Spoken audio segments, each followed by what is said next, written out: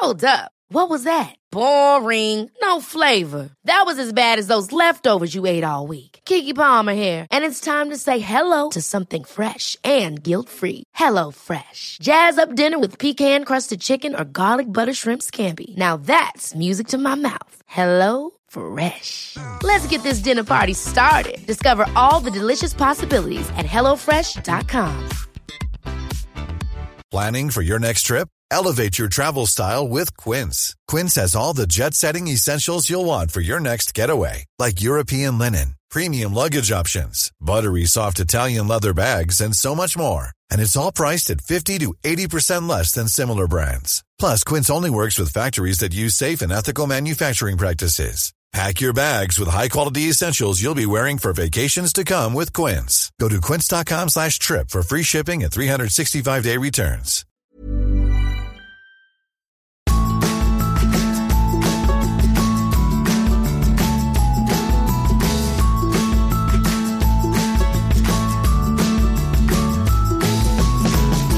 Hallo! Siste episode i år for Ingefær Best of 2017 del 2.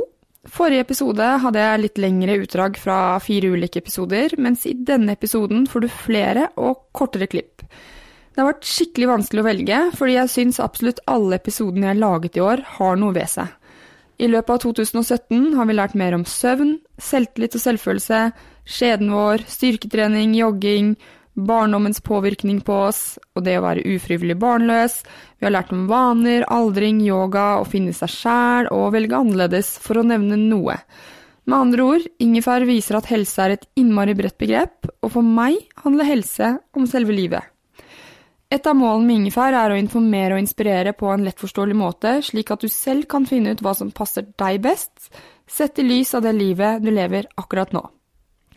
Det første utdraget i dag fra et av de første intervjuene i år, hvor jeg snakket med søvnforsker Bjørn Bjorvatn om søvn. Dere som har hørt på Ingefær jevnlig vet at jeg jobber med å sove mer. La oss si det sånn at jeg jobber fortsatt med saken, men jeg gir ikke opp. Kanskje et av målene for 2018 å legge meg tidligere, vi får se. Jeg tror i hvert fall det hadde vært gunstig. I denne reprisesnutten snakker jeg med Bjørn Bjorvatn om hva som skjer med oss når vi sover for lite. Men altså, du sa jo noen av de negative tingene som skjer når man ikke sover, fordi man blir vel litt dummere, rett og slett, av å ikke sove nok, det ikke sånn? Jo, du kan si det veldig spennende å se på dette med læring, og da skjønner man jo gjerne at det nødvendig å sove godt før man skal lære noe, fordi hvis man sover godt, så man kanskje mer uthvilt og tar til seg kunnskap bedre, men det også data på at man må sove godt etter at man har lært noe, for å legge det på minne. Så hvis man sover dårlig over lang periode, så har man altså dårligere evne til å tilegne seg kunnskap fordi man så trøtt, men også dårligere evne til å legge tingene man lærer seg da på minne. Og dermed kan man godt si at man blir litt dummere av å sove for lite. Ja, skjønner. Så det derfor, altså min kusine var på besøk, hun lege, hun var på besøk her om dagen, og så hun på at jentene mine drev og prøvde å ta neglelakk på hendene sine. Og det var første gang for 1-åringen, så det var mye fingre og lite negl, kan du si. Men uansett så sa hun da at hvis jeg hadde testet det dagen etterpå, så hadde yngste min klart å lakke neglene bedre, fordi da hadde liksom hjernen lært det. Det noe sant i det?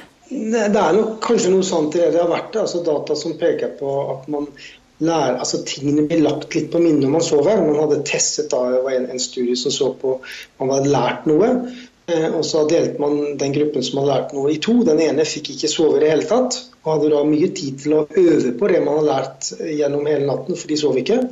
Og den andre gruppen fikk da sove hele natten. Men når man testet de dagen etterpå, så var det de som hadde sovet som gjorde det best, faktisk. Som tegn på at de hadde da på en måte fått lagt disse tingene på rett sted i hjernen, som gjorde at de husket det, mens de som ikke hadde sovet, de hadde ikke fått lagt dette på minnet, selv om de egentlig da var våkne og kunne memorere mer. Og dette bruker vi jo da for alt det vært til å forklare ungdommene hvor viktig det å sove, både før og etter en prøve. Ja. Skjønner. For det har jeg også forstått at særlig ungdommer kanskje sover litt for lite, for de trenger vel også litt mer søvn? Ja, det klart at ungdommene jo en gruppe som vi bekymrer oss litt for, fordi de trenger mye søvn, men de har jo veldig lyst til å være oppe sent, og så må de opp tidlig. Så man ser ganske mange ungdommer som har ganske svært søvnunderskudd, og det vi bekymret for naturlig nok da. Ja, det skjønner jeg. Også der det vel ikke bare det at de legger seg for sent på hverdagen, men også at man for sent ute i helgene, og så problemer å sove natt til mandag, og så blir man liksom konstant litt på underskudd. Ja da, for du inne på det andre. Det ene å være på underskudd i løpet av uken, men man kompenserer ofte dette underskuddet med å sove voldsomt ut i helgene. Og det jo på et vis kanskje forståelig der og da, men det skaper da et nytt problem, at hele døgnrytmen glir. Og en studie vi gjorde på 16-19-åringer, så sto de opp da klokken 7 i snitt i ukedagene, for det ikke skole, det var jo naturlig, men i helgene så sto de opp i snitt klokken 11:30. Og det betyr at vi har flyttet døgnrytmen nesten like langt som til USA hver eneste helg. Ja. Og da får du på en måte en jetlag-situasjon, så natt til mandag så hadde de jo da problemer med å sovne, naturlig nok, fordi de hadde jo flyttet hele døgnrytmen, og sovne kanskje ikke før i 2-3-tiden, og dermed ble det jo fryktelig vanskelig å stå opp mandag morgen. Det ikke ålreit å være mattelærer på videregående skole mandag morgen. Nei, og lærere kommer jo til oss og sier det at de opplever at veldig mange elever spesielt søvnige og trøtte og uoppmerksomme og vanskelig å undervise mandag formiddag, nettopp på grunn av et sånt svært underskudd. Jeg har masse spørsmål, så jeg bare fyrer løs, ja. Ja. Det ikke slik at vi har litt mer lyst på søtt når vi sover for lite? Jo, og det henger litt sammen med det jeg nevnte i sted, fordi man ser at de som sover for lite, de har altså økt risiko for overvekt, jeg nevnte det. Og den koblingen der har vært at sover man for lite, så får man en økning i appetitthormoner, og spesielt et søtsug, altså hunger for karbohydrater eller søtsaker. Og spiser man da de søtsakene, så blir man jo da gjerne ikke noe lettere, men heller tyngre, og dermed får man overvekstproblematikk. Slik at det henger litt sammen disse tingene. Sover man for lite og på underskudd, så spiser man da mer, særlig av usunn mat, og dermed får man alle disse negative risikoene. For får man overvekst, så har man økt risiko for diabetes, og dermed har man økt risiko for hjerte-karsykdom, og dermed har man økt risiko for dødelighet, slik at disse tingene kan godt henge sammen. Så det kan jo være en ond sirkel. For i utgangspunktet så kunne man jo tenke seg at dess mindre man sover, dess mer tid har man jo på en måte å forbrenne disse kaloriene, men så enkelt det jo ikke. Nei, og jeg må si disse studiene kom først på slutten av 90-årene, så det en stund siden nå, men det var litt overraskende også for min del at det var sånn, for jeg tenkte litt som du antydet nå, at de som sover lite har kanskje mer tid til å forbrenne, at det vel ikke de som mest overvektige, men alternativet å tenke litt annerledes, altså at hvis du da har økt appetitt og i tillegg bedre tid på å spise, så legger du gjerne til et ekstra måltid, og det det som har vært teorien, at de som sover lite, de legger til et ekstra måltid, gjerne med usunn mat, og dermed legger på seg.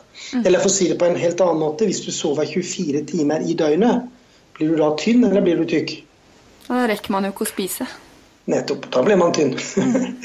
Så man må jo ha på en måte tid til å spise, og det hjelper ikke å være for mye våken hvis den tiden blir brukt til å spise.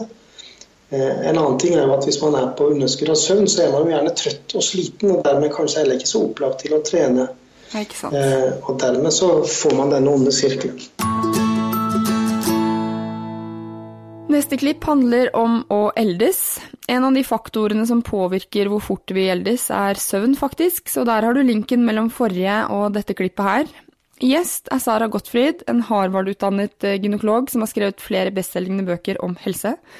Sara en av de mange damene jeg innmari fornøyd med å ha hatt på Ingefær. Og i dette intervjuet her snakker vi om hennes seneste bok, Younger, som handler om å holde seg ung og vital så lenge som mulig. Jeg har valgt ut 2 klipp.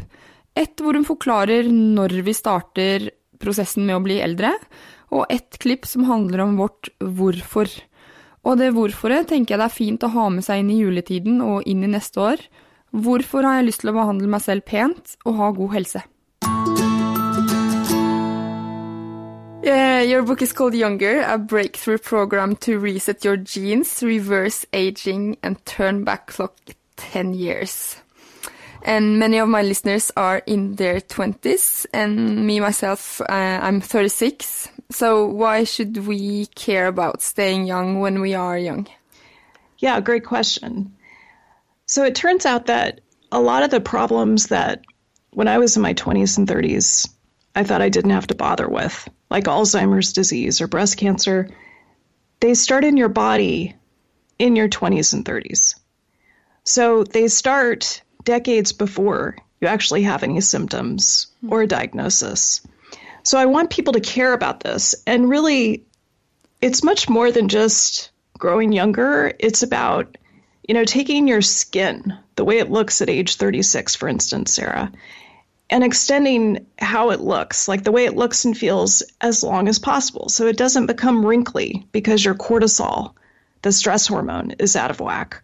Or you don't develop cellulite, which is one of the things that can be given to you genetically. So I think the next 10 to 20 years of medicine is going to be all about personalized medicine, like how you take your genetics and then you work around your genes to be as healthy as possible. So that's what this book is about. It's really about kind of the genetic underpinnings of disease and how to prevent it. So when I read it, I thought that this book could be interesting for everyone, not just my mom.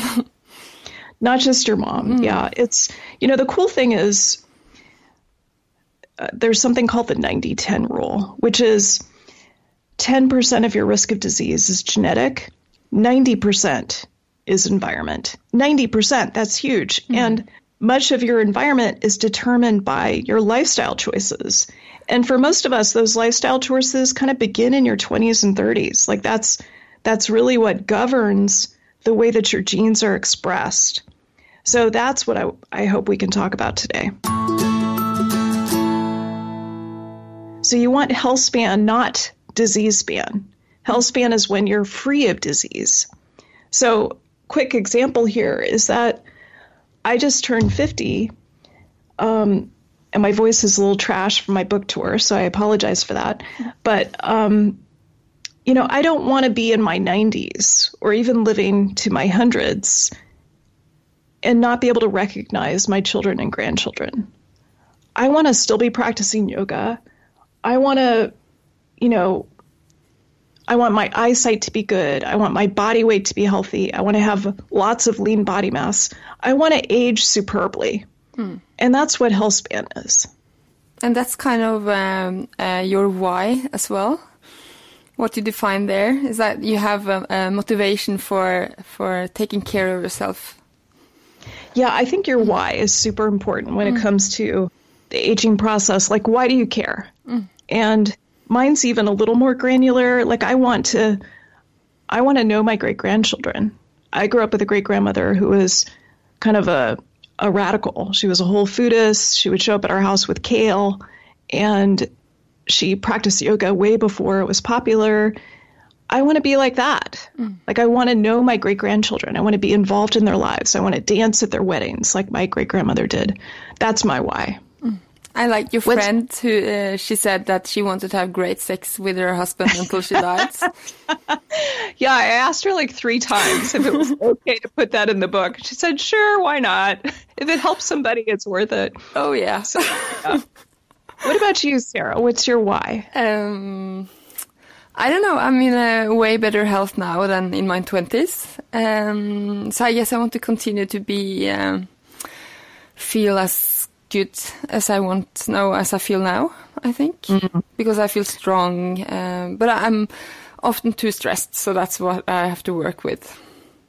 Yeah, we have to talk about stress today, but yes. I love that. I think I feel better at age 50 than I did at age 40 or age 30. Like, that's what I want people to understand. If you learn nothing else today, I want you to really connect to your why, because that pulls you forward, and to say, things can get better. Like, you can feel better every decade. That's the promise of this kind of vibrant health that we're talking about. Neste klipp et intervju som ble kjempegodt mottatt av dere, kanskje fordi det ikke så mye info om det rundt omkring. Gjest Silje Mariella, og vi snakker om syklusen vår, hormoner og trening. Vi kvinner jo noe annerledes skrudd sammen enn menn, fordi mens menn har stabile hormoner, har vi ulike hormoner som regjerer i kroppen ulike deler i syklusen.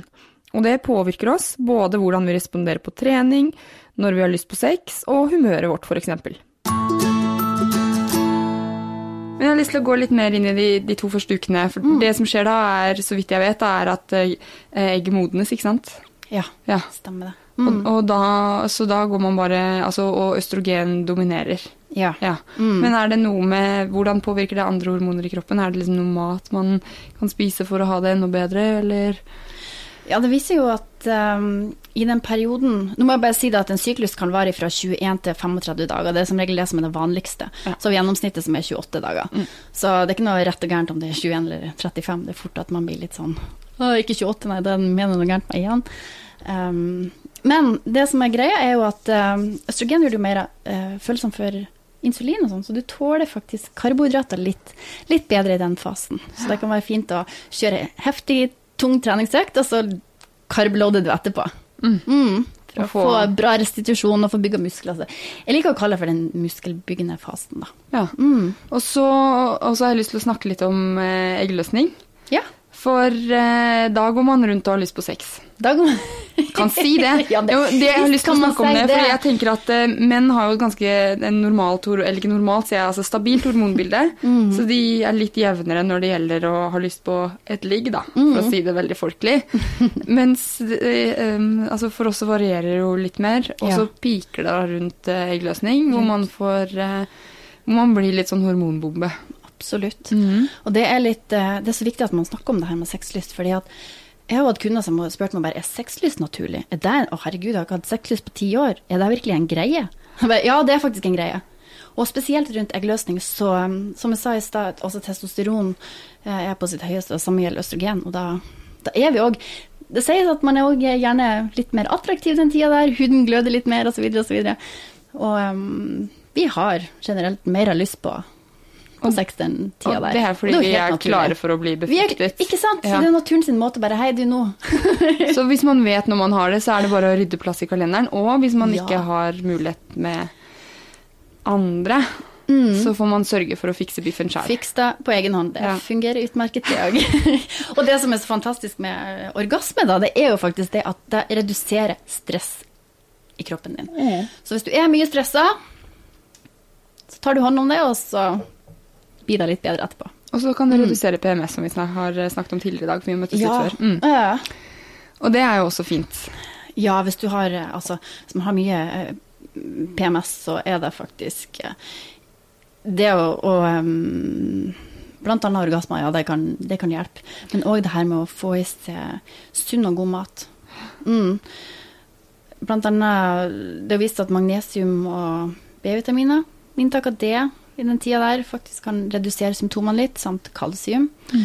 Og så spise mat som høy på de tingene der, vitaminene og mineralene der.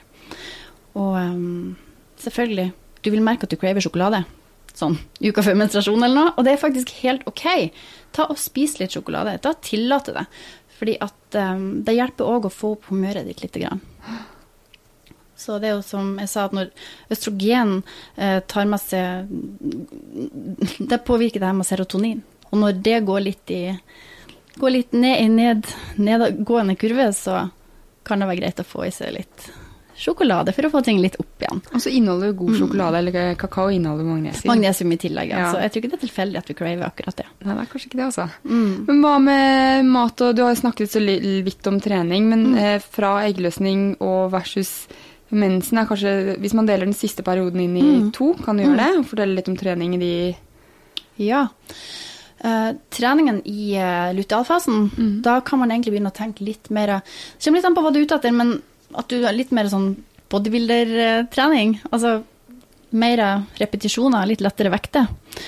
Og du kan også fokusere på litt mer fettforbrennende aktiviteter, som gåturer og yoga, pilates og de her type tingene da. Det kan faktisk være hensiktsmessig. Når mensen kommer da? Da det noen som helt på topp på dag 1, og de må bare kjøre på for alt det verdt. Da har de 14 dager å bygge fikk masse muskler på og sånn. Men så har du blant annet sånne som meg, som bare ligger rett ut død på sofaen. Trøtt, liksom? Trøtt. Altså, jeg har ikke noe energi i det hele tatt. Og det er greit, det også. Kanskje jeg hadde gått av å gå med en liten tur, da, men noen ganger så er det ok å ligge på sofaen også, og spise litt sjokolade. Det er faktisk ikke verdens undergang. Men når du forstår at det er kroppen, og at det ikke nødvendigvis er at du har så sabla dårlig viljestyrke, så er det litt, en liten trøst, da. På Ingefær tar jeg også opp mer alvorlige temaer innimellom, noe jeg skal fortsette med. Tidligere i høst hadde jeg forfatter av boken «Går du nå, er ikke du lenger min datter», Anne Bitch, som er en historie om hennes egen oppvekst med en psykisk syk og alkoholisert mor, og et samfunn som ikke så, eller lot være å se. Noen ganger kan det virke som om vi kun er vår egen lykkes med, eller at både det positive og negative som skjer i livet vårt er vårt eget ansvar og vår egen skyld. Men særlig som barn er vi prisgitt voksne rundt oss.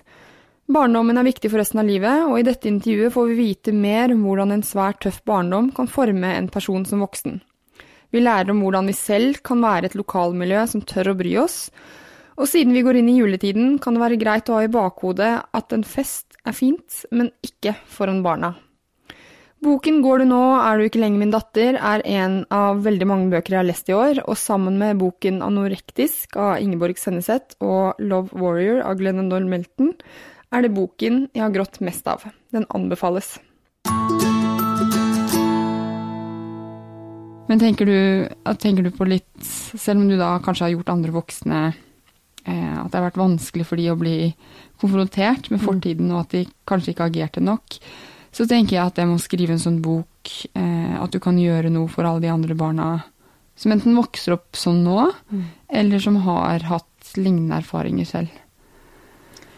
Altså, jeg vet i hvert fall med meg selv at den våren i 1993, som jeg i boka kaller for helvetesvåren, som har vært en av de, altså, virkelig de verste periodene i hele mitt liv, som var våren etter at det kom frem at faren min hadde utsatt meg for seksuelle overgrep, og hvor mammas alkoholisme ble veldig, altså det eskalerte, og hun ble veldig fortvilet, men i den fortvilelsen, måten hun løste det på, var også å utøve vold. Og på den tiden, da husker jeg at jeg en dag liksom gikk på skolebiblioteket da, for å finne ut av om ikke jeg kunne finne en bok som handlet om incest blant annet. Og det å finne den boka i bokhyllen gjorde at jeg følte meg mye, mye mindre alene.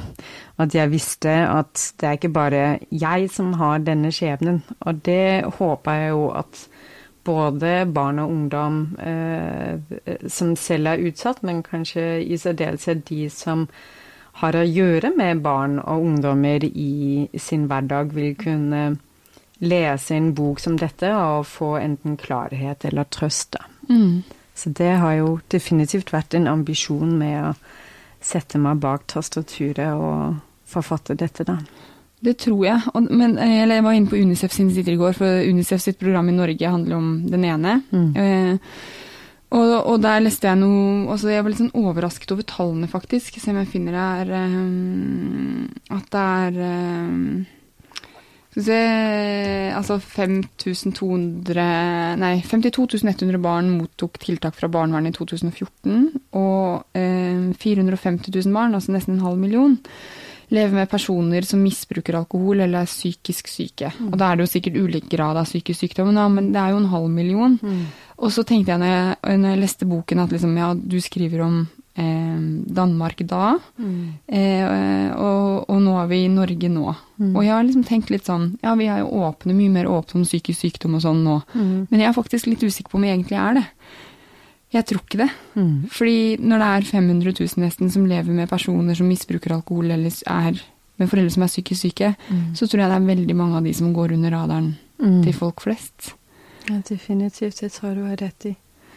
Og det man jo også vet, altså Danmark jo på en måte litt spesielt. Altså, det jo det landet I Norden med aller høyest alkoholinntak. Og mye mer liberal alkoholpolitikk, og det henger vel kanskje sammen? Ja, det gjør det. Og altså, depresjoner og sånn også mye mer utbredt. Men når det sagt, så Norge altså et av de landene, så vidt jeg leste I dag, tror jeg det var, I Europa, hvor alkoholinntaket altså, øker mest da.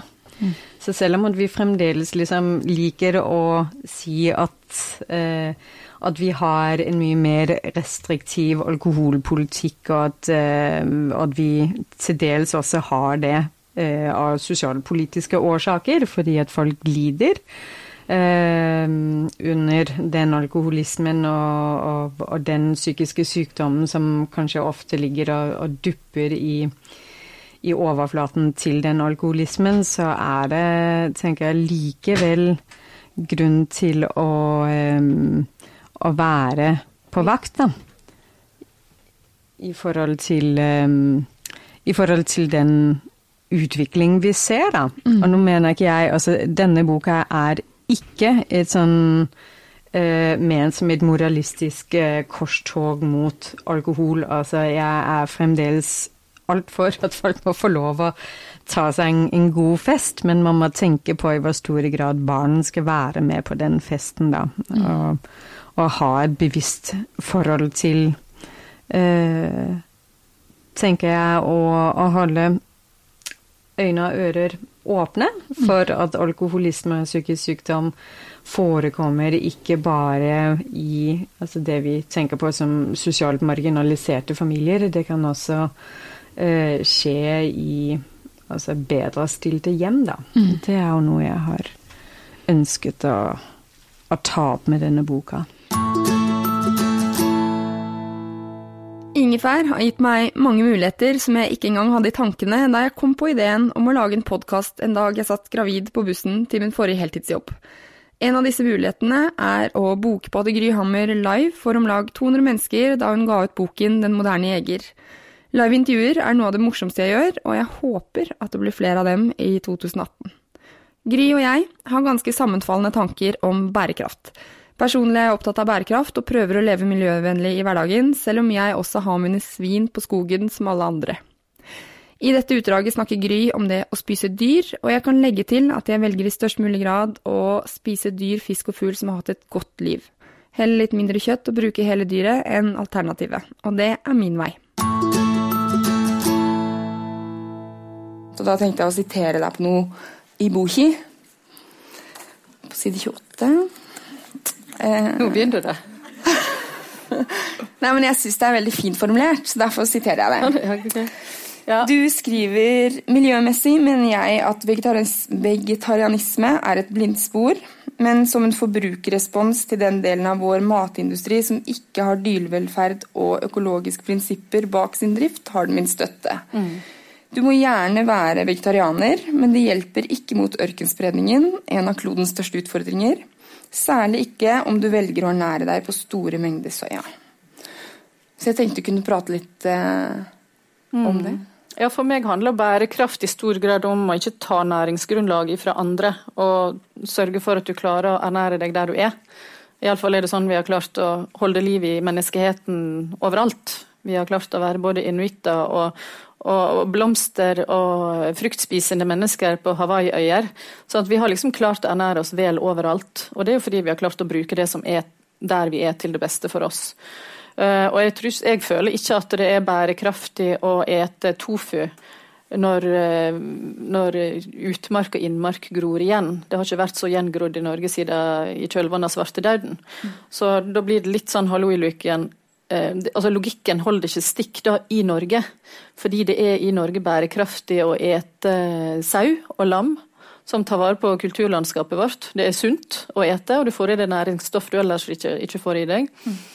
Det går an å ha sau og geit ute året rundt, hvis den velger de rasene som vant med å være her, og tilpasset det her livet vårt, og veldig saueraser som faktisk vant med å rømme ifra rovdyr, og ikke disse tunge slåper som vi har importert og krysset til, de så tunge og dumme at de bare står og ser. Altså, disse gammel sauene, de jo skikkelig virkelig flokkdyr, og springer som bare rakkeren, ganske vanskelig å ta dem for en ulv, faktisk. Så hvis vi prøver å spille litt på lag med de ressursene, og de kreftene, og de gavene vi har der vi I stedet for å ta det ifra regnskog og annet som vi valser ned, så tror jeg at det mye mer bærekraftig I Norge. At den logikken like logisk I en storby I Nederland, det ikke den. Da det kanskje sunnere å være bærekraftig på en annen måte. Men I Norge så det sunt å ete kjøtt som får lov å ete og pleie naturen vår. Men når man spiser kjøtt, så tar man jo livet av et dyr. Altså at et dyr må dø for at vi skal spise kjøtt. Det vanskelig. Det det vanskeligste for meg. Det den der grunnleggende respekten for liv som gjorde at jeg sluttet å ete kjøtt som 16-åring. Men det var også en grunnleggende respekt for liv som gjorde at jeg begynte å ete kjøtt igjen også. Hvordan da? Når jeg skjønte at min idealisme ikke gagnet meg og mine nærmeste, så var ikke det spesielt bærekraftig. Eller sunt da. Nei. Og det var heller ikke, det er ikke så veldig respektfullt å gå rundt om å være anemisk og ha det vondt I egen kropp, fordi jeg ikke gir kroppen min den næringen den trenger. Når det sagt, så kjenner jeg mange sunne og friske og vitale vegetarianere, sånn at jeg skal ikke si at det jeg sier 100% riktig for alle andre, men hvis du velger å føde 4 barn på 7 år, sånn som jeg gjorde, og rett og slett drive rovdrift på egen kropp, og ellers også leve ganske hardt, så ikke det spesielt smart å leve på tofu og ris. Det går ikke lenger. Og barna blir heller ikke veldig vitale og friske av det. Dessverre. Katie Bowman en amerikansk dame jeg har fulgt lenge. Hun fokuserer på bevegelse og sammenligner bevegelse med kosthold. Kroppen trenger variert kosthold, og kroppen trenger variert bevegelse. Katie mener at det ikke holder å sitte hele dagen og så trene, for eksempel. Jeg synes intervjuet med Katie får frem bredden til ingefær, og hvor mange faktorer som påvirker kropp og syke. Og personlig vet jeg at jeg beveger meg ikke nok I hverdagen, overhodet ikke, faktisk. Ei heller nok variert, så det var godt å få en påminner på intervjuet for min egen del. You say that movement is nutrition, as food is nutrition. So what do you mean about that? Well, you know, I think people know that they can't just eat. They need to eat different types of foods to get all the different types of nutrients that they need. And so movement is the same, meaning that we are kind of, I'm not sure if it's the same in Norway as it is in North America, but we're very much like, just move more, just exercise, and that's good enough. But they're finding that, even people who exercise regularly have to go to a physio sometimes and get exercises for different parts of their body that they had neglected. Like they got enough total movement. They were very fit. They did a sport or they're a runner, but because they didn't have a very diverse movements. They weren't getting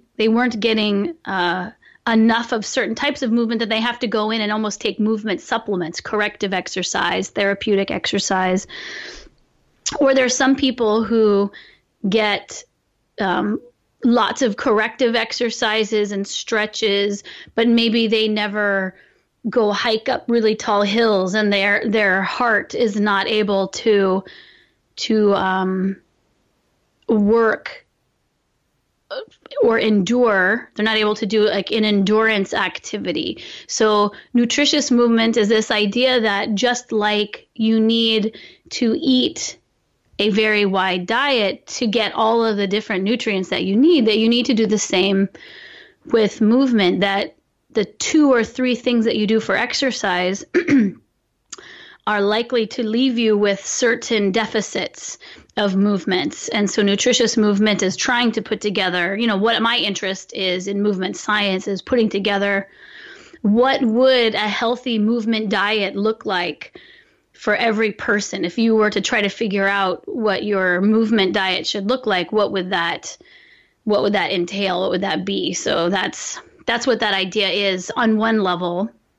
On another level, nutritious movement is saying that when you eat food, what's in food, those chemical compounds that we call vitamin C or vitamin D or vitamin E, when you eat the food, the way that your cells respond to that input of food determines their behavior. And so movement, we don't think of movement as something we put into our body. We're not ingesting it. We're not digesting it. But at the same time, when you move, you're bending and squishing your cells, and your cells are each individually responding in the same way that they respond to you putting something in your mouth. And so that in that, if we define nutrients as chemical compound inputs that we have to put into our body to get it to behave a certain way, but that it's not what you're putting into your body as much as the effect of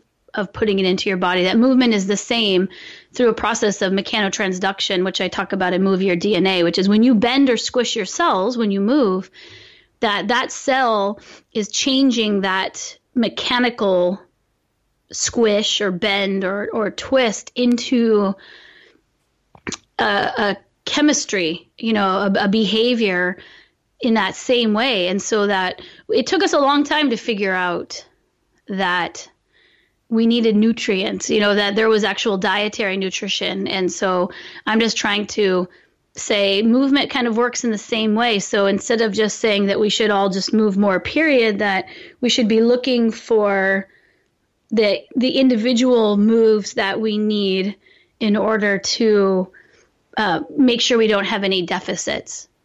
So movement is not just taking 100 squats at the same time or in a row and then go for a run. So movement is more what you do throughout the day.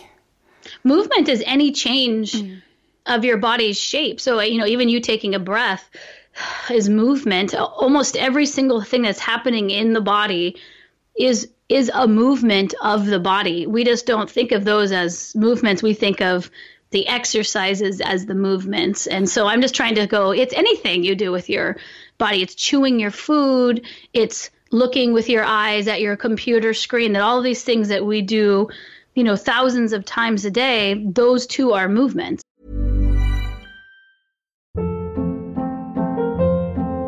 Hold up. What was that? Boring. No flavor. That was as bad as those leftovers you ate all week. Keke Palmer here, and it's time to say hello to something fresh and guilt-free. Hello Fresh. Jazz up dinner with pecan-crusted chicken or garlic butter shrimp scampi. Now that's music to my mouth. Hello Fresh. Let's get this dinner party started. Discover all the delicious possibilities at HelloFresh.com.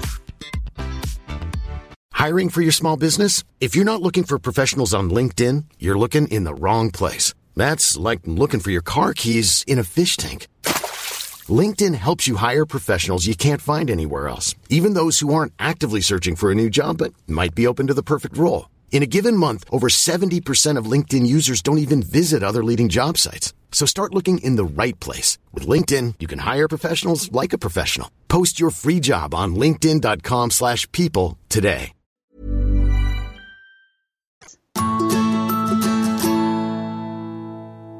Nå det bare 3 snutter til, så hold ut. Jeg lover godsaker helt frem til slutten. Verdier stadig vekk et tema på Ingefær, og det har nok noe med at jeg veldig opptatt av mine egne verdier og grubler ganske mye på dem. Verdier fungerer som en rettesnor i hverdagen, de gjør valg enklere og gir mening i tilværelsen. Og i denne episoden så møter vi Eivind Stueland, som har tid som verdi, og velger å bruke lite penger og jobbe lite for å ha tid til, hva gjør han egentlig når han ikke jobber? Jeg har byttet ut tid som uinteressant mot tid som interessant, sier Eivind. Men i dag skal vi snakke om treningen din, mat, faste og tidsbruk, men vi skal starte med verdier. Ja. Ja, for jeg tenker at sånn jeg ser deg da, og når jeg hører gjennom, eller leser podcasten din, som nå heter, har gått fra Steinaldermann til podcasten til Eivind Stueland, som den heter, så synes jeg at det virker som du navigerer livet ditt etter verdier. Har jeg rett i det? Ja, det kan stemme litt det, altså. Hvis jeg får noe nytt å tenke på, kan du si, så det en ganske stor sjanse for at jeg plutselig kan få, eller ta en ganske stor plass i livet hvis jeg finner det fornuftig. Men hva det som viktig for deg som du... Altså vi kan jo egentlig starte med hvordan det, for jeg sier at du lever litt annerledes. Hva det som gjør at du kanskje ikke lever som alle andre? Vel, altså det første som du kan si vel kanskje dette med jobb, da, hvordan jeg ser på å ha en jobb. For jeg jobber, min faste stilling, den på 36%. Så det det jeg har å forholde meg til hver eneste måned. Og det så leve med å jobbe så lite da, og jobben min jo ikke særlig krevende heller. Jeg bare badevakt i Saudahallen her inne i Sauda.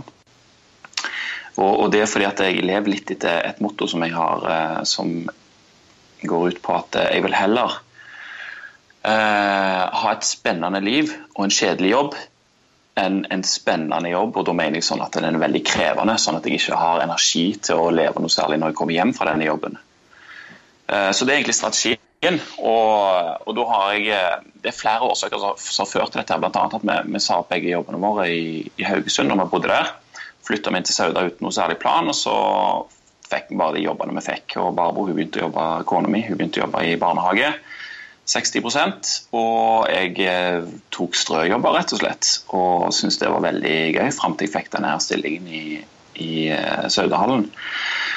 Og i løpet av den tiden der så lærte vi oss å leve, eller vi fant ut hvor billig vi faktisk kan leve da, og hvor mye tid vi får igjen for dette. For når vi solgte huset vårt i Haugesund og flyttet til Sauda, så hadde vi plutselig 1 million mindre i lån, og da var det jo kombinasjonen av at ok, nå har vi mindre lån å betale på, pluss at vi faktisk ikke har en fast jobb, og da ble det mye enklere å leve på lite penger, og så ble vi enige også om at vi skulle ta utbytte i tid i stedet for i økt forbruk.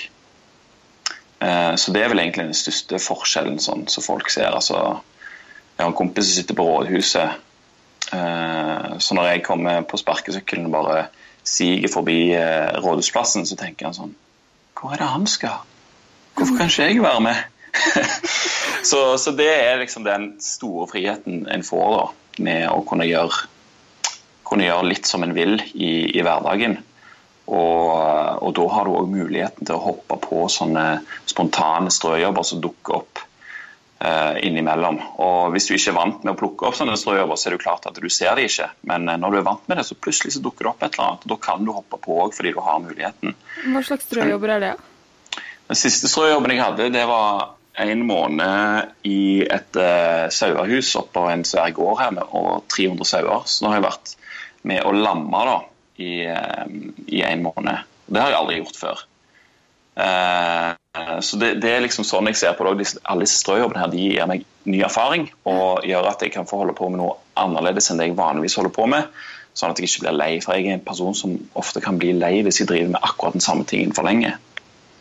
Så på den måten så får jeg både variasjon og erfaring og ekstra penger.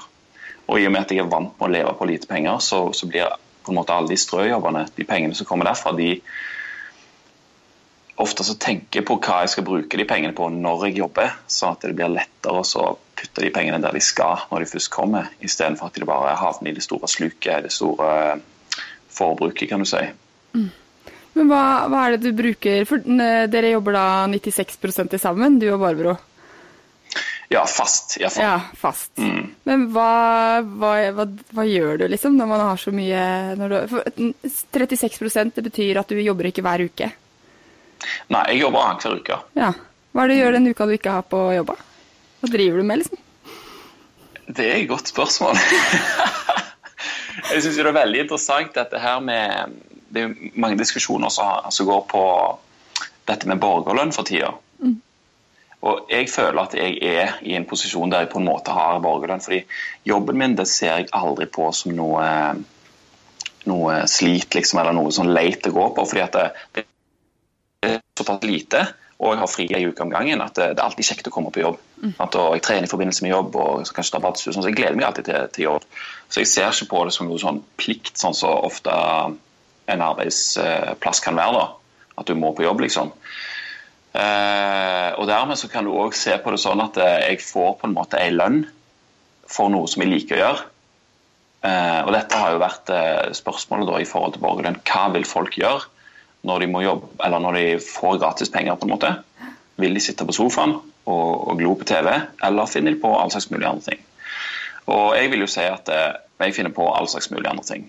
Hele tiden det noe nytt å holde på med. Det er ikke kjedelig, for å si det sånn.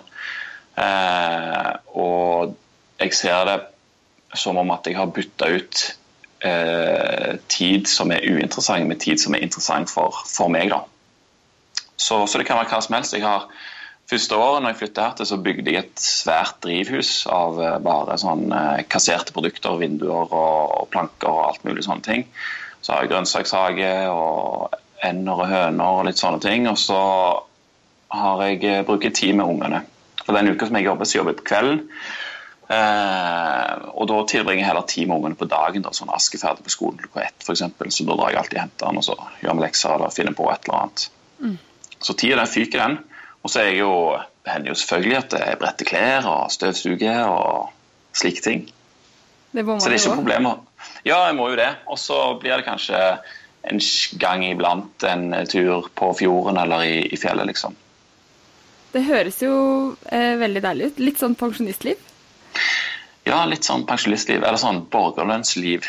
Sånn det kan være, rett og slett. Altså, det som jeg ser på som et lite problem for folk å ta et sånt et steg, det at det mye samvittighet inn I bildet her. En kan ikke bare drive og ha fri uten videre. Sant? Altså, det blir du dømt for ganske fort. Og derfor så vet jeg at folk, liksom, jeg kunne aldri gjort det, liksom, jeg hadde fått så dårlig samvittighet. Men det jo noe som må jobbes med, og så må du liksom på en måte rettferdiggjøre det for deg selv, og hva du egentlig holder på med, hva du får igjen, og hva du har byttet ut med dette her. Sånn så jeg vil jo mye heller hente oss på skolen hver dag klokka 1 enn å være en plass på jobb, sånn at jeg må hente den på SFO klokka 4. Sånn, for da går vi jo glipp av de 3 timene, og det jo på dagen, det jo da den beste tiden Ja, det jo det. Men jeg synes, jeg tenker at det ikke for alle. Altså som du sier det med samvittighet, men også det at veldig mange har jo identiteten sin gjennom jobben på mange måter. Veldig godt poeng. Veldig, veldig godt poeng. Og det det jeg føler jeg ikke har, og det absolutt ikke for alle. Det mener jeg ikke heller. Det jo flere filosofer som mener at hvis de skal finne på en måte å leve på som rett for de, så må det også kunne brukes av alle, kan du si. Og dette ikke en sånn type livsstil som kan brukes av alle. Men jeg tenker også at alle sammen her, vi lever jo her og nå, og de som vil kan ta de sjansene som byr seg rett og slett. Vi kan ta det valget der uten å føle at vi gjør noe feil egentlig, fordi at så mange andre gjør noe annet. Hvordan har du lært å stå I det og være annerledes? Jeg vil tro at det små skritt, altså. Små skritt som har gitt mer smak, som har ført til at neste skritt faller seg naturlig, og så valler det på seg, og til slutt så du en særing som går rundt og gjør de tingene som ingen andre gjør. Det blir bare sånn rett og slett. Det egentlig mitt beste tips, altså begynn med en ting, og så kjenn på hvordan det å gjøre den annerledes tingen, og hvis du da føler på at du har noen slags byrdefølelser eller fordommer mot dette her, så spør deg selv liksom, hvorfor føler jeg det sånn nå, og hvem det som gjerne har sørget for at jeg føler det sånn. For eksempel, jeg begynte jo på BI fordi at jeg følte, det ble ikke sagt med rene ord, men jeg følte at det måtte jeg gjøre for å liksom blidgjøre mor mi da, sant? Og så viser det seg at det var jo helt feil for meg liksom. Og da jeg jo kjeleglad for at jeg hadde at jeg klarte å slutte å drite I det rett og slett, og ikke fullføre det. Det litt den følelsen du må få, kanskje finne ut hvorfor du ikke klarer det, og hva slags mennesker som sørger for at du tenker sånn. Kanskje det en grunn som så latterlig at han lett å forkaste. Nå skal vi snakke litt om den fantastiske kvinnekroppen igjen. Boken Gleden med skjeden en skikkelig suksesshistorie som selges til hele verden, inkludert land der for eksempel abort ulovlig eller vanskelig. Og det sier jeg hurra til. I dette klippet snakker jeg med den ene forfatteren av boken, Ellen Støkkendal, og vi snakker om klitoris, sex og onani, så det bare å spisse ørene. Vi skal snakke litt om kvinnekroppen da. Og jeg ser litt på at kvinnekropper litt sånn superheltkropper, fordi de får til så himla mye. Rett og slett. Altså det liksom det med pubertet og mensen og alt sånt der, men i løpet av den perioden jeg har vært sammen med Jon, da, som sånn 7-8 år, så har hans kropp sett nesten lik ut, mens min kropp har ikke det, for den har liksom vokst og fått barn, og så blitt tynnere igjen, og så har den fått barn, blitt tynnere og ammet, og altså det er jo mye som skjer med kroppene våre. Absolutt. Og det, så jeg har veldig lyst til at vi skal bli stolte over alt det kroppen vår gjør, og kjenner og får til, enn hvordan den ser ut. Men det er jo også viktig å vite litt hvordan underlivet vårt ser ut. Så kan du gi oss en kort anatomisession? Ja, absolutt. Nå burde folk ta frem sitt eget speil, kanskje. Ja. Ta pause på podcasten, gå inn på do, ta frem speil. Ta frem et speil. Når du ser underlivet ditt utenifra, så det mange som tror at de ser på en vagina. Men vagina, det muskelrøret som man har sex i, altså skjeden. Så det du ser på, det heter vulva. Og helt foran i vulva, der kjønnsleppene møtes, der det en liten knott som heter klitoris, eller klitorishode. Fordi klitoris mye større enn det du ser. Det kan vi snakke litt mer om etterpå. Gjerne, for jeg har blitt ekstra glad i klitoris etter å ha lest boken. Ja, klitoris best. Ja. Det det beste organet. Og da, på hver side av klitoris, så har du 2 sånne bulker, på en måte, som dekker underlivet, som de ytre kjønnsleppene. Hos noen så de litt sånn lange puter, mens hos andre så det 2 bare sånne forhøyninger i underlivet på hver sin side av de indre kjønnsleppene, som kan stikke langt ut eller være dekket av de ytre kjønnsleppene. De har litt sånn annen hud, sånn slimhinnehud, så der det ikke hår, mens på de ytre kjønnsleppene så det hår og talgkjertler og alt mulig. Det de som lager den diskomuslukta? Ja, det litt sånn blanding. Den diskomuslukten, det blanding av utflod og urinrester og alt som setter seg igjen i underlivet etter en lang dag på byen. Veldig fint navn, altså. Ja. Det vi veldig fornøyd med. Ja, veldig passende. Heia diskomus. Ja, diskomus. Og videre til anatomien. Når du da bretter kjønnsleppene til hver sin side, de indre og de ytre, så finner du det området som heter vestibulum. Vestibulum, det betyr det samme som vestibyle, altså inngangsparti. Og i vestibulum, da finner du 2 dører, på en måte. Det urinrørsåpningen og skjedeåpningen, eller inngangen til vagina. Ja, og det var egentlig de ytre delene. Ja. Skjeden går opp til livmorhalsen, cirka 7 centimeter lang, og utvider seg når man har sex eller blir kåt. Ja. Når jeg var tenåring, så hørte man at hvis man hadde seg mye, så fikk man det man kalte for slingrefitte, altså stor skjede da. Altså det var mye bedre, sa gutta, å ha sex med jenter som ikke hadde hatt seg så mye, fordi de hadde trang skjede. Hører dere sånne ting? Ja, sånne ting hører vi mye. Det jo litt sånn misforståelser rundt dette, for skjeden jo omringet av sånne sterke muskler, en plate med sterke muskler som bekkenbunnsmuskulaturen. Og man kan jo egentlig justere selv hvor stram skjeden skal være. Det det veldig mange som opplever hvis de får vondt av å ha sex, særlig kanskje de første gangene man har samleie, at man nervøs. Og da vil disse musklene trekke seg sammen. Litt sånn som hvis du nervøs for eksamen, så får du høye skuldre. Det med skjeden litt det samme, så det kan du justere selv, og så det jo anatomiske forskjeller på hvor stor skjede man har, akkurat som det på alle andre deler av kroppen. Men man blir ikke løs i skjeden, og ikke for løs til å ha sex. Sex kan være behagelig uansett. Så har den myten knust. Ja. Litt om klitoris da. Klitoris jo ingen liten knapp. Nei. Den jo stor. Det et stort organ med nøyaktig samme oppbygning som penis. Veldig mange tror jo at det skjeden som på en måte svaret på mannens penis. Litt sånn, hva skal jeg si, kniv i slire eller stake og hull og sånne ting. Men skjeden bare sånn del av reproduksjonsorganet til kvinnen. Det klitoris som tilsvarer penis. Så når et foster bestemmer seg for om det skal bli kvinne eller mann, så det klitoris og penis som forandrer seg litt grann. Det små justeringer mellom en kvinne og en mann da. Så det du ser på utsiden det som tilsvarer penishode. Det en liten sånn slimhinnedekket knott som har mange nervender, veldig sensitiv, og den har også forhud, sånn som penis har.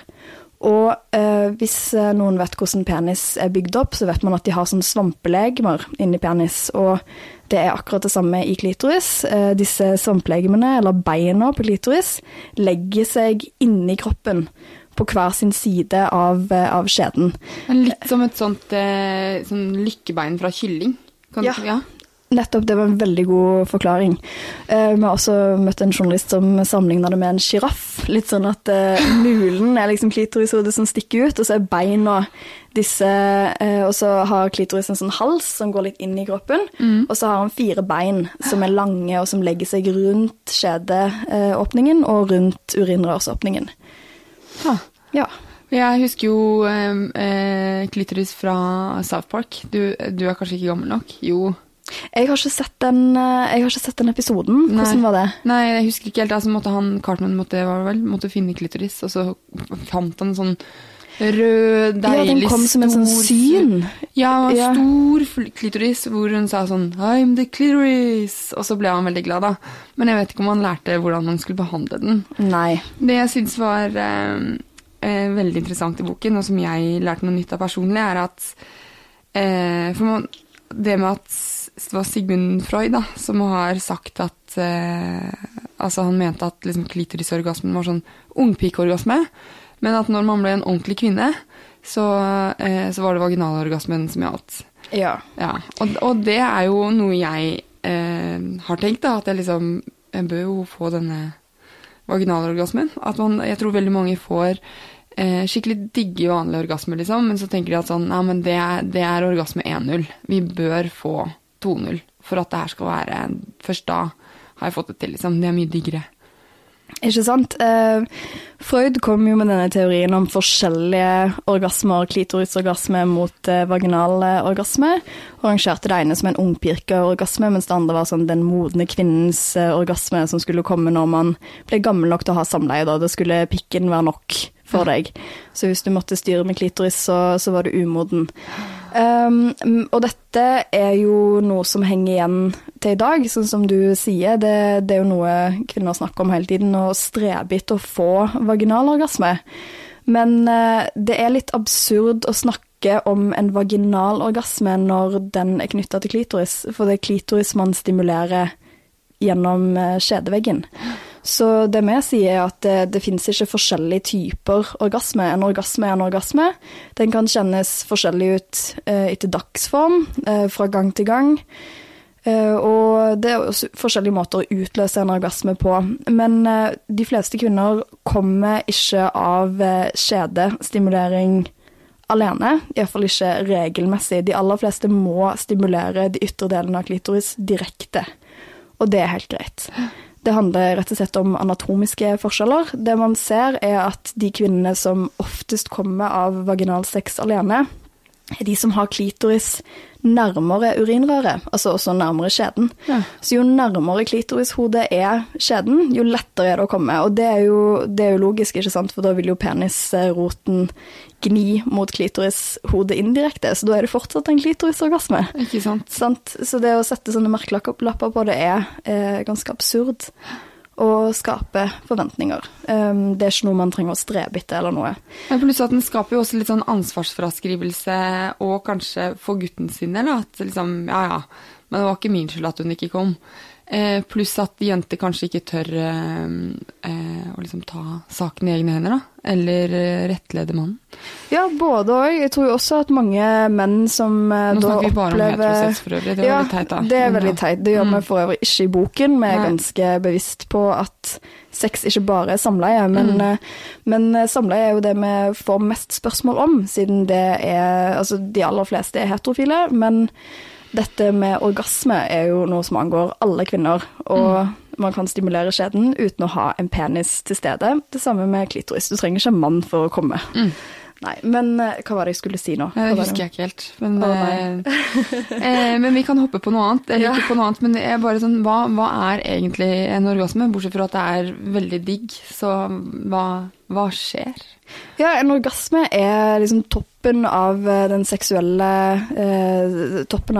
stimulering da, når du har du får en bølge av muskelkontraksjoner i underlivet og en følelse av velvære og også gode hormoner og en følelse av ro etterpå. Ja, så det litt sånn forskjellige måter å beskrive seksuell spenning og orgasme på, men det vel den vanligste måten å si det. Nå vi jo inne på sex, egentlig. Både med oss selv og andre, da. Hvorfor det å ha sex viktig for oss? Det jo fordi det noe de fleste mennesker liker og vil ha, og nå det sånn, noen aseksuelle, og det ikke alle som har lyst til å ha sex, det jo også greit, men blant de som vil det, så denne orgasmen og følelsen av velvære sunt og positivt, og knytte mennesker sammen, kan man si, men man må ikke være kjæreste for å ha sex. Det kan også være en god følelse og noe godt man gjør for seg selv. Så. Ikke sant? Nå nevnte du jo med oss selv, altså jeg spilte håndball i alle år da jeg var tenåring, og vi snakket aldri om onani i jentegarderoben, selv om vi dusjet sammen så å si daglig da, for vi trente så mye, men det gjør jo gutta. Hvorfor prater ikke vi om det? Eller det kan godt hende at det endret seg da, men vi gjorde ikke det. Altså, men hva grunnen? Ja, jeg vet ikke om jenter snakker mer om onani nå, men jeg har ikke et inntrykk av at unge jenter gjør det, men det burde man jo kanskje. Det nok fordi det knyttet mer skam til seksualitet hos kvinner enn for menn. Det med en veldig sånn kjip tid nå, hvor kvinner føler skam hvis de ikke kåte nok til å oppnå disse idealene vi har til kvinner og seksualitet i dag, at man skal være kåt ofte, at man skal være aktiv, at man skal ha lyst på sex. Det et ideale som mange ikke føler seg hjemme i. Samtidig så sitter fortsatt dette idealet om kvinnen som på en måte uskyldig og ren, sitter fortsatt igjen, og det en sånn tosidighet som man bare ikke kan leve opp til uansett da. Du kan bare ikke vinne. Du skammer deg hvis du ikke har sex, og du skammer deg hvis du har sex, og onani kanskje ikke noe man føler det naturlig å snakke om, selv om kvinner burde onanere like mye som menn, og snakke om det like mye som menn, for det sunt og positivt, og en måte å bli kjent med kroppen sin, og en måte å lære seg til å få orgasme. Ikke sant? Så jeg kan ikke huske det var noe i sexundervisningen heller på min barneskole. Nei. Og det burde jo også vært, for jeg tenker at det kanskje på barne- og ungdomsskolen at det begynner å dukke opp hos folk flest. Ja, nei, for man snakker jo om jeg husker at vi snakket om ejakulasjon og sånn for menn, og snakket om dette at menn har nattlige ejakulasjoner og sånt, men det har kvinner også. Eller nattlige orgasmer og nattlige ereksjoner. Det her vet vi ikke, for det er ingen som har fortalt oss det. Vi fortsätter att hylla kvinnekroppen i nästa utdrag. Det är från ett av de nyligste intervjuene jag har gjort. Johanne är en av Sveriges största yogaprofiler. Hon badar året runt, har 2 barn och inspirerat mig i många år med bland annat hennes träning. Och i det första av de 2 klippene här pratar hon om att hon føler att hon har blivit hel. Før var hon nämligen bara hode och kropp. Nu är hon, vel, det får du höra strax. Men Johanna säger också något lurt, syns jag, om hur hon klarar att fylla dagen med mening. Och det får du höra om i sista klipp. Så en del av mig minutplanerar. Jag älskar planering. Jag älskar listor. Så jag jobbar på att inte ha dem så mycket. Så jag jobbar mer utifrån att ha, under en dag så vill jag ha haft rörelse. Jag vill ha känt lust. Jag vill ha boostat min hälsa. Och jag vill ha spenderat tid med dem jag älskar. Och jag vill ha varit kreativ i mitt jobb. Så det är de 5 sakerna. Och sen så försöker jag få in det på lite olika sätt. Och eftersom att vi varannan dag lämnar jag på förskolan och varannan dag hämtar jag. Så våra dagar ser ganska olika ut. Men antingen så går jag upp tidigt, så då går jag upp i 5. Och så tränar jag och mediterar och tar en kall dusch. Och sen vid 6 dricker jag en jättegod kopp kaffe, sätter mig vid datorn och jobbar. Och sen har jag klasser och så. Och sen så hämtar jag mina tjejer. Och sen leker vi och lagar middag och har myskväll. Eller så lämnar jag dem. Och då är det lek på morgonen. Tar en långsam morgon. Och sen så lämnar jag dem på förskolan. Och sen går jag och badar i havet. Om det är vinter så tar jag ett iskallt dopp i havet. Och sen tränar jag. Och sen sätter jag mig vid datorn och gör administration och är kreativ. Och har klass. Och sen kommer jag hem och då är middagen serverad. Och sen myser vi på kvällen. Så att det är mina 2 rytmer. Och jag älskar vardagar. Jag älskar veckor. Det hørtes väldigt bra ut. När är du lägger dig när du står upp klockan 5? Ja, det har varit en issue. Jag älskar sena kvällar. Och min sambo gör inte det. Och nu är vi inne på ett nytt experiment. Så innan har jag försökt lägga mig 11. Jag har såna tåg, kallas så här sömntåg. Så om jag missar det sömntåget så är jag vaken en runda till. Så att jag har ett tåg som går där vid 11. Då har jag lätt att somna. Men nu har vi testat att lägga oss vid 9:30. Och det är ju fantastiskt skönt. Jag är så mycket piggare. Det enda när man har barn, och det kanske du kan relatera till, det är att man får så lite kväll tillsammans. Så på kvällen är det så mycket jag vill göra med min sambo. Jag vill prata, vi kanske behöver jobba lite. Jag vill se en serie. Jag vill... Och så har man bara så här 1,5 timme på sig. Man ska städa undan i huset. Och, ja. Så vi kanske kör 2 kvällar i veckan, lägger vi oss lite tidigare. Och de andra 2 kvällarna är okej att det blir lite senare. Vad är det du fant när du fant liksom Pussy Power? Vad är det du hade lagt band på för som blev öppnat upp? Ja, jättebra fråga. Jag skulle beskriva det så här, som att när jag började med yoga så fick jag innan levde jag i mitt huvud. När jag började med yoga så fick jag tillgång till mitt hjärta och min intuition och min magkänsla. Men jag hade fortfarande inte tillgång benen och ner. Så när jag började med Pussy Power så kunde jag känna att jag kan nu känna in hur det känns i min pussy. Jag kan nu känna in den kraften. Och att de säger nu att som våran klitoris, att det är våran third brain. Vi har ju våran hjärna uppe i huvudet. Och sen säger man i magkänsla att våran magen i kinesisk medicin är våran andra hjärna. Och nu, vi har ju inte någonstans i kroppen så mycket nervtrådar som i klitoris. Och jag som kan så mycket om min kropp, jag kan ju all anatomi, jag kan all alignment i yogaposition, jag kan allt om organen. Och när min lärare sa så här, okej, rita av din pussy, jag bara, jag vet inte hur den ser ut, jag visste inte. Och då kan jag tänka, det är inte klokt.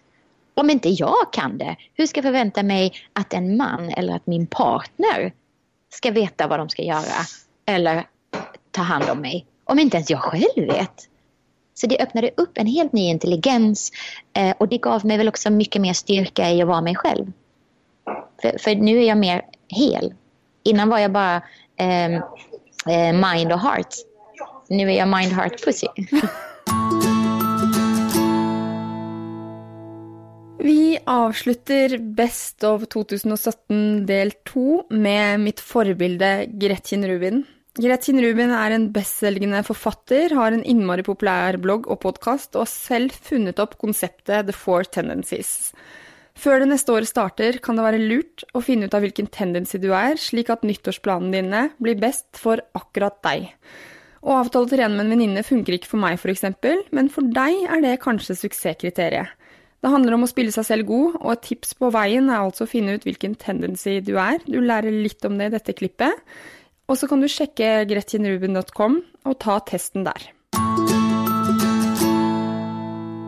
But in general, I write about happiness, how we can make our lives happier, healthier, more productive, more creative, how we can shape our habits more easily, how we can understand ourselves so that we can set up things in a way that works for us.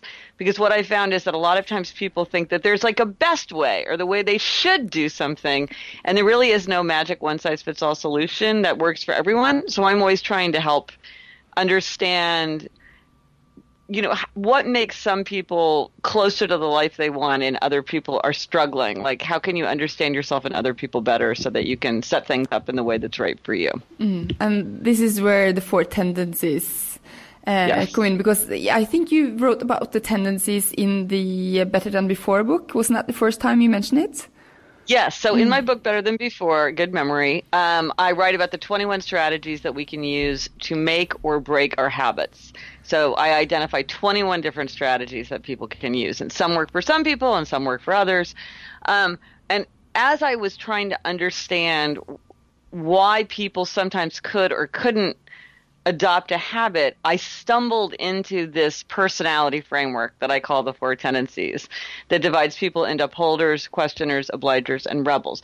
But it turns out that the framework is much bigger than habits, because knowing your tendency helps you know how to tackle your habits, but it also goes to a lot of things about you, about what relationships you might do better with or worse, like career choice, why you might be procrastinating or having trouble moving forward.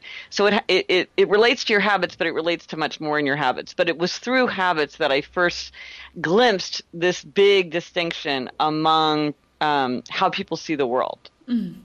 And before we talk about four tendencies, I'd like, if it's okay with you, if you could find out what my habit is, because I know what my tendency, I know what my tendency is, even though I'm not sure.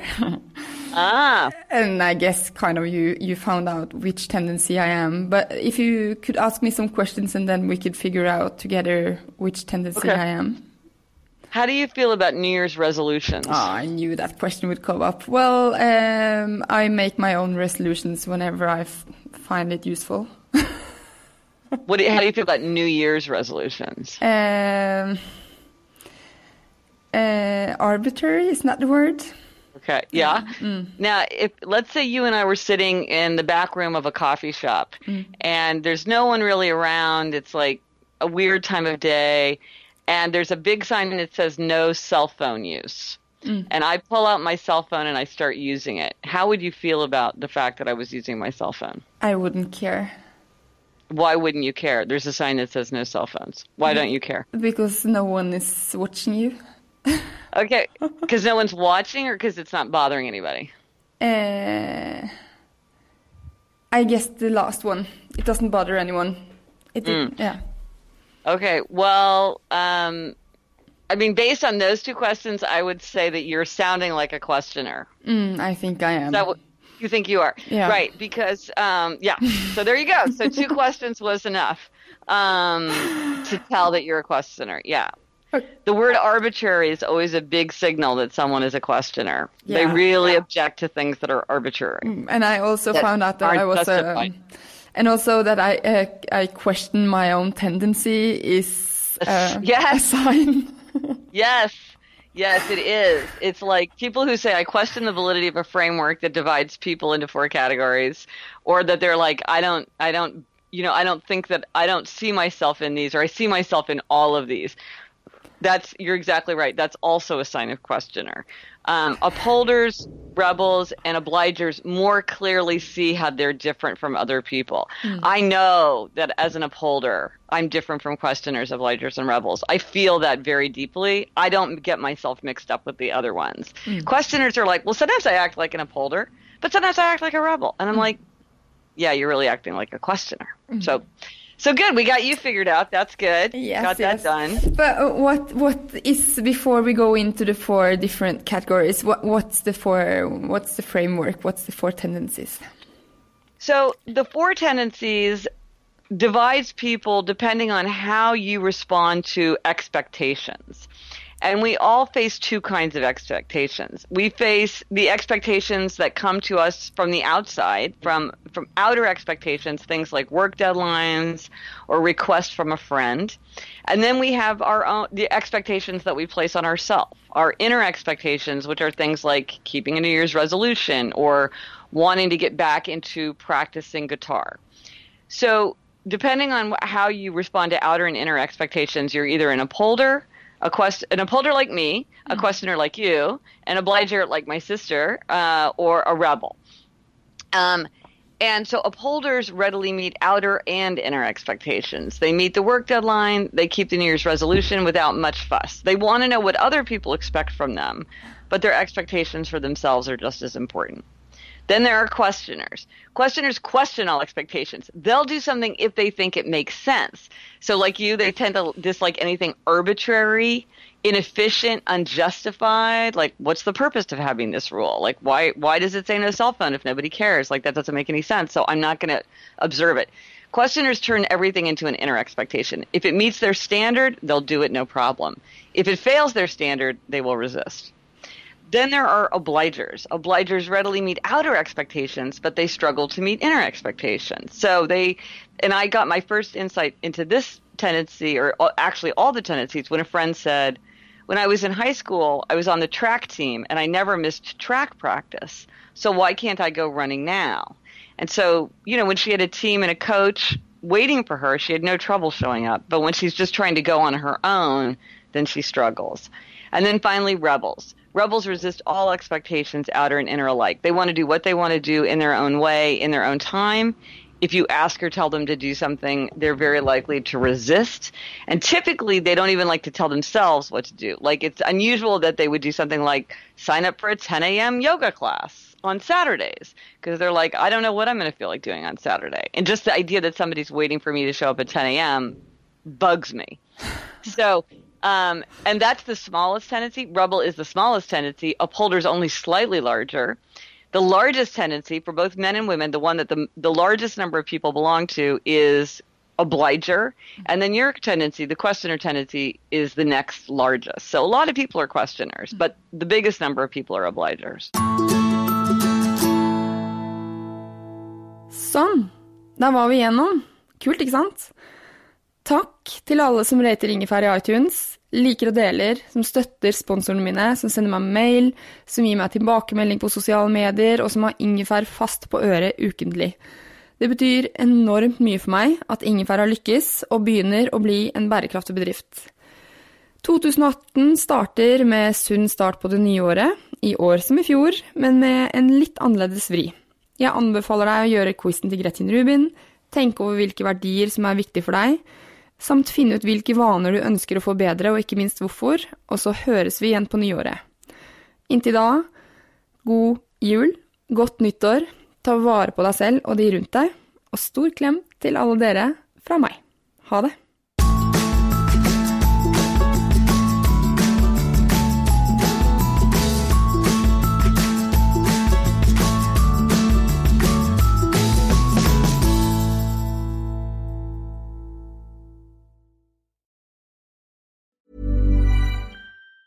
Hey, it's Danny Pellegrino from Everything Iconic. Ready to upgrade your style game without blowing your budget? Check out Quince. They've got all the good stuff, shirts and polos, activewear, and fine leather goods, all at 50 to 80% less than other high-end brands. And the best part? They're all about safe, ethical, and responsible manufacturing. Get that luxury vibe without the luxury price tag. Hit up quince.com/upgrade for free shipping and 365-day returns on your next order. That's quince.com/upgrade.